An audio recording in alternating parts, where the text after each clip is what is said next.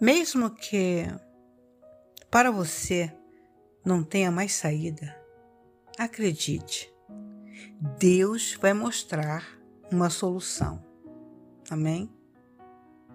Você já parou para pensar no tamanho da imensidão do amor de Jesus por cada um de nós? Deus nos ama tanto que jamais nos deixa sozinhos, sozinhas, muito menos quando estamos passando por dificuldades.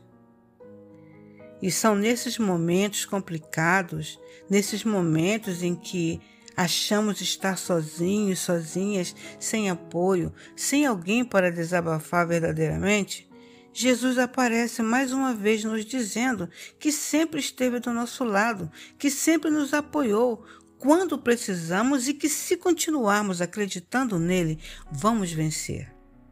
Ele é o melhor amigo. Mas como somos cabeça dura e muitas vezes vemos nossa fé vacilar diante dos problemas, Deus aparece quando menos esperamos e nos mostra uma saída para aquilo que achávamos não ter solução, não ter uma luz, não ter um escape.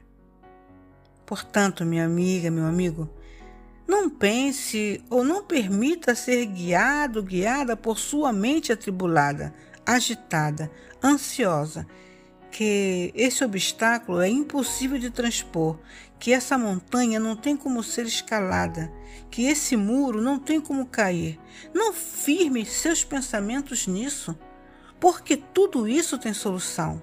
Para todos os teus problemas existe uma saída e ela está em Jesus Cristo.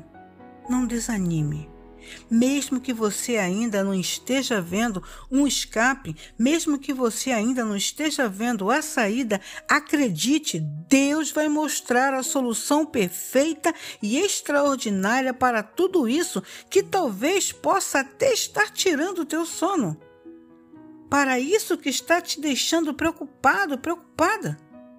Deus tem a solução para tudo na tua vida. Jesus é a saída sempre. Amém? O Senhor é contigo. É uma devocional do canal Paula Assis. Eu sou a vossa irmã Maia.